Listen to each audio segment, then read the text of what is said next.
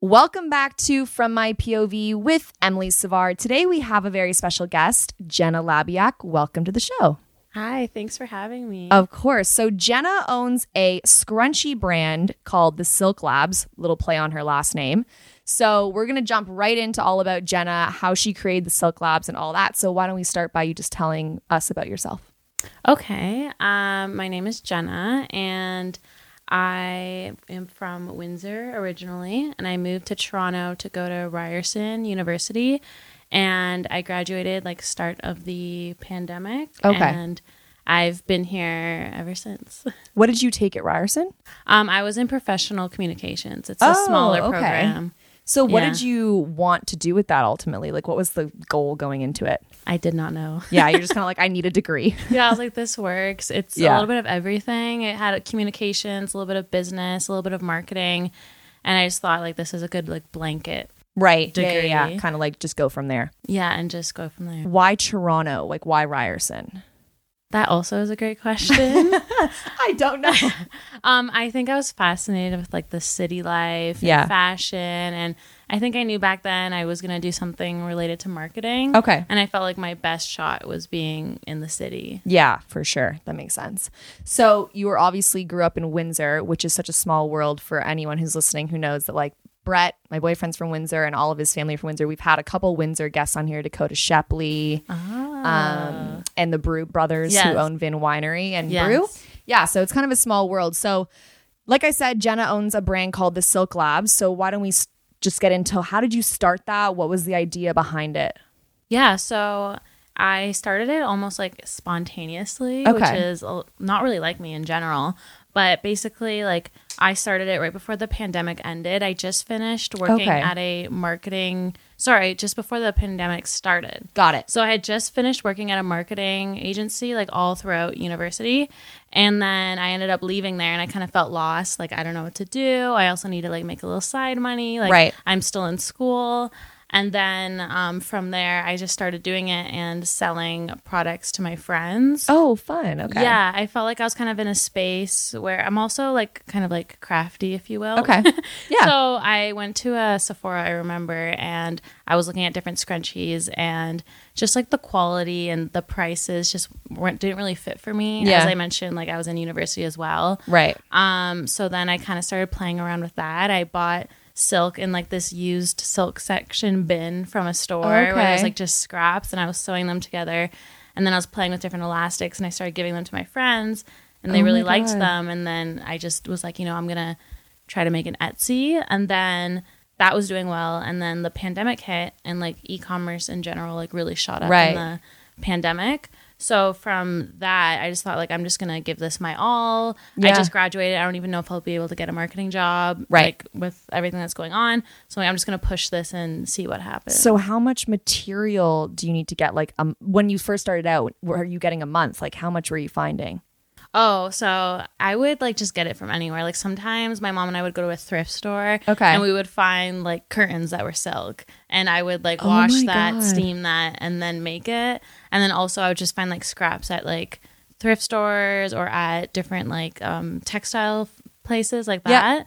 And I just went, and so when we had an Etsy, I would do like a lot of like one-offs patterns and colors. So it was a little bit like all over the place. Like a little bit more unique and like limited edition almost. Yeah, which did help as well. Because then someone would be like, oh, is that color coming back? Or why did this one sell out? So it was all like part of it. That is so cool. So is your mom employed by you now? Is she like one of your employees? Not officially. She just helps. Yeah, she just loves to help. She's very helpful, and she definitely just wants to see my success always. So she's always like down to just do it. She also like finds it fun as well. Yeah, totally. Yeah, I love arts and crafts, honestly. We love it.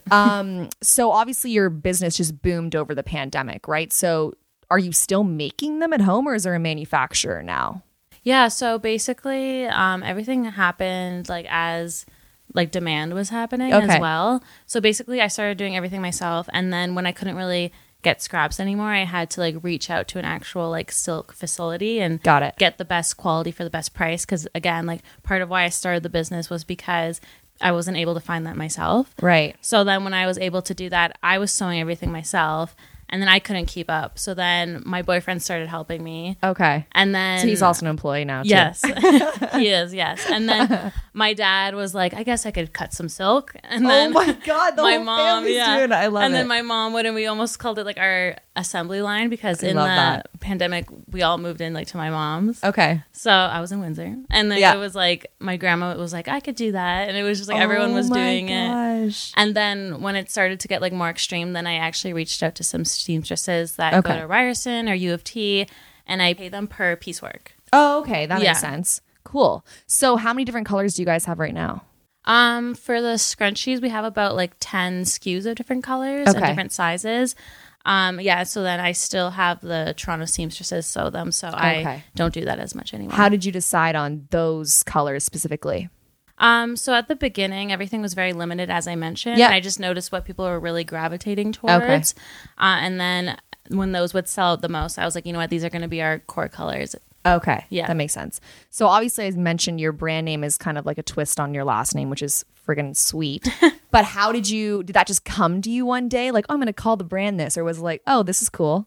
I actually remember I was on the subway with my boyfriend, and he was like, oh, you should really take this seriously. Like, maybe not just do the one-offs with your friends. Like, try building like a brand and a website. And I was like, I'm only going to do it if I come up with a really cool name, or I don't know what that mentality was. Right. And then he was like, oh, it was actually the Scrunchie Labs first. Because I only did scrunchies before. Got it. So then he was like, oh, Scrunchie Labs, like your last name. And I was like, that's so cool. Right. So when did you transition over to the Silk Labs? I think when I decided I wanted to do pillowcases and scarves and really like branch out, I didn't want to be known for the one thing anymore. Right. I was going to say, so scrunchies, obviously you said you were shopping around and you're like, I can't find anything that I really want. Why scrunchies though? Like, is that just you've always loved scrunchies to start out with that?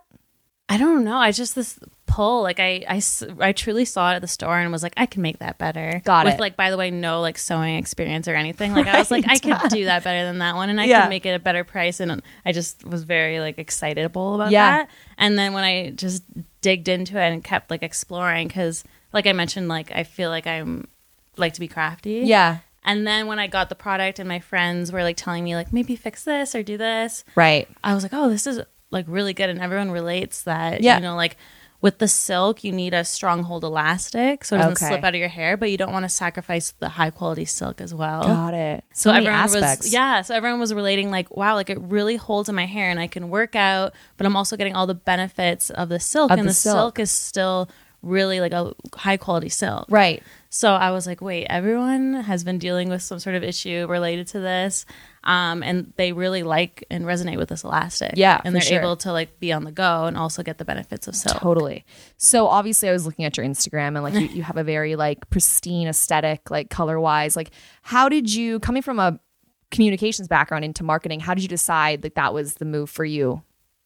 Definitely pulling inspiration from different looks. Okay. Also, we pride ourselves on being very like community driven. Okay. So I think at the beginning I really experimented with different looks and what was getting the most engagement and people were resonating with more. I like leaned into that a little bit.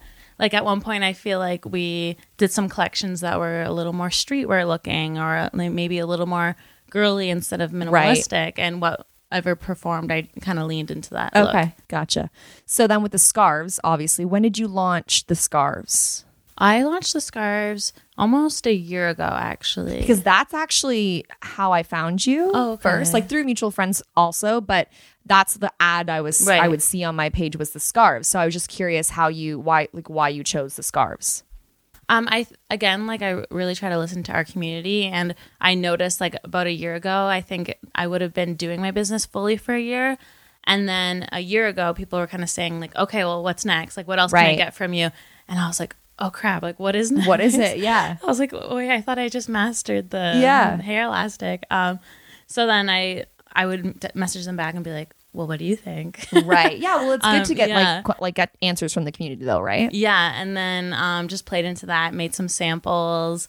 talked to some like core people in the community and influencers and asked them what they thought. And then that just seemed like the next step. Yeah, that's awesome. When did you really start to notice like traction with your brand start picking up? Obviously, you said in the pandemic it got a little bit busier because of e-commerce and everything like that. But on your page, even like gaining followers, like things like that, when did you notice it? It's hard to pinpoint one moment, but I think when we started seeing really good numbers on TikTok when the platform was really new. Right. And then from that, we were getting like organic press, which definitely brought like a lot of attention to our page. And like a collection of all those like little wins, I just really brought in people. Yeah. Did you launch the TikTok with the Instagram like at the same time, or was it? Yeah. So I would say, again, like right as the pandemic hit, like March 2020. And it was like TikTok was like a thing. Yeah. Yes. Like everyone was like, what is this? And I remember looking at my favorite brands on TikTok and I was like, okay, so there's not that many like brands in this space right now. So I was like, okay, like I guess I'll make a brand page, but I don't know if people will resonate with that or how that will look. And then that started to become a trend, like small businesses on TikTok. And right. stuff. I was gonna say now it's like so oversaturated. It's wild because everyone's going to TikTok. Yeah. So because like, just like the nature of how videos perform there is like incredible.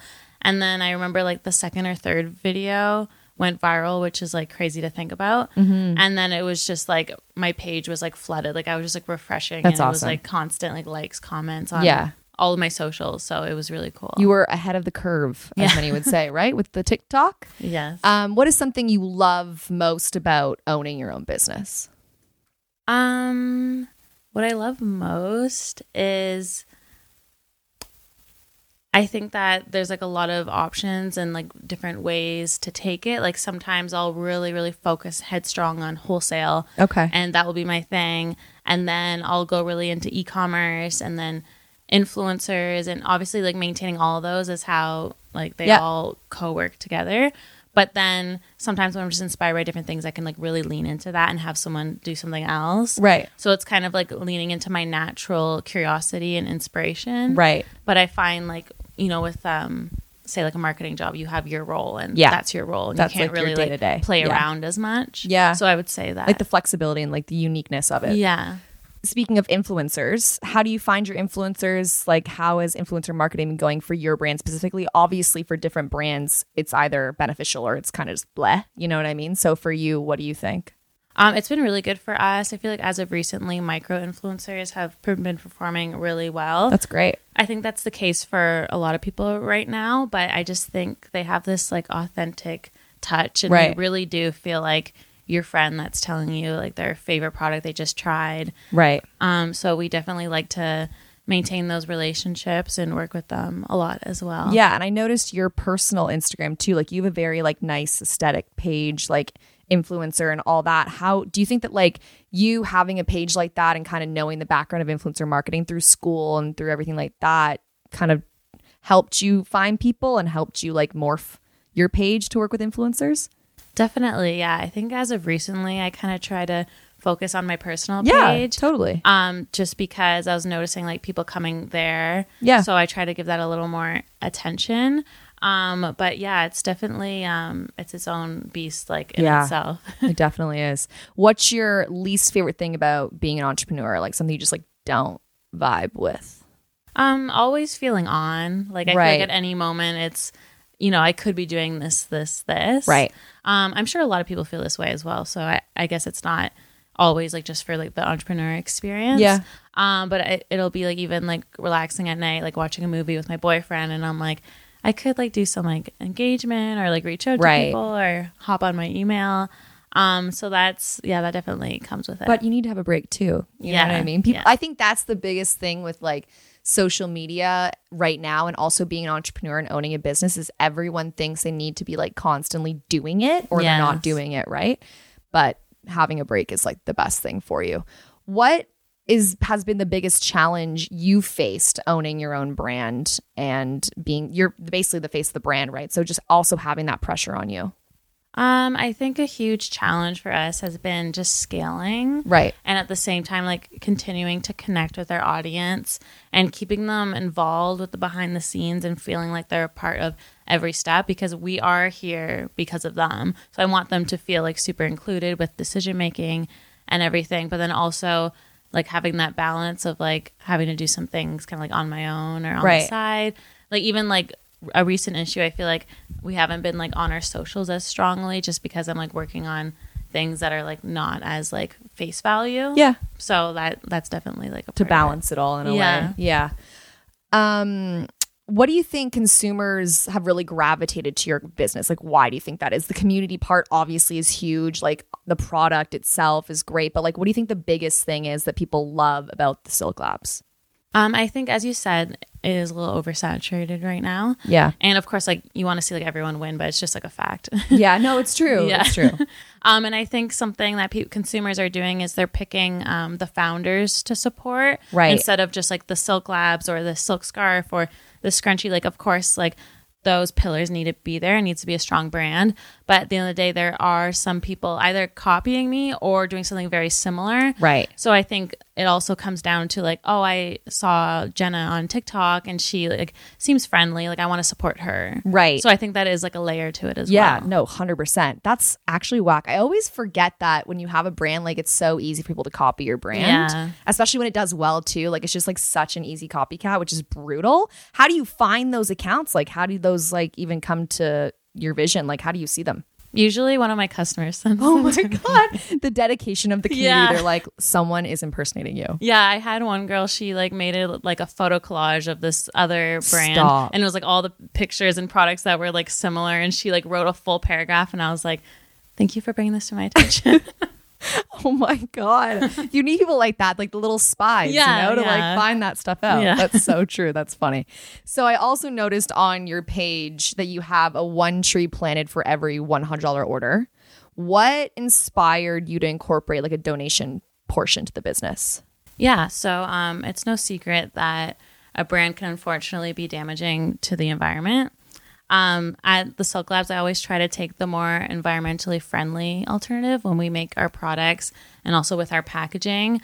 But at the end of the day, you know, it's hard, it's tricky, and it's expensive. Yeah. So as I grew my business, I knew that that's something we needed to incorporate to like offset some of like the environmental aspects. I think that also probably makes you guys like really valuable in terms of like when you know you're getting a product, and this is the way that brands are kind of moving, I've noticed, is eco-friendly or more sustainable, yes, right? Like that's just the way of the world. Like I used to work for a marketing agency and we'd have constant conversations about eco-friendly and sustainability. Yes. And I was like, totally get it because we're trying to save the planet.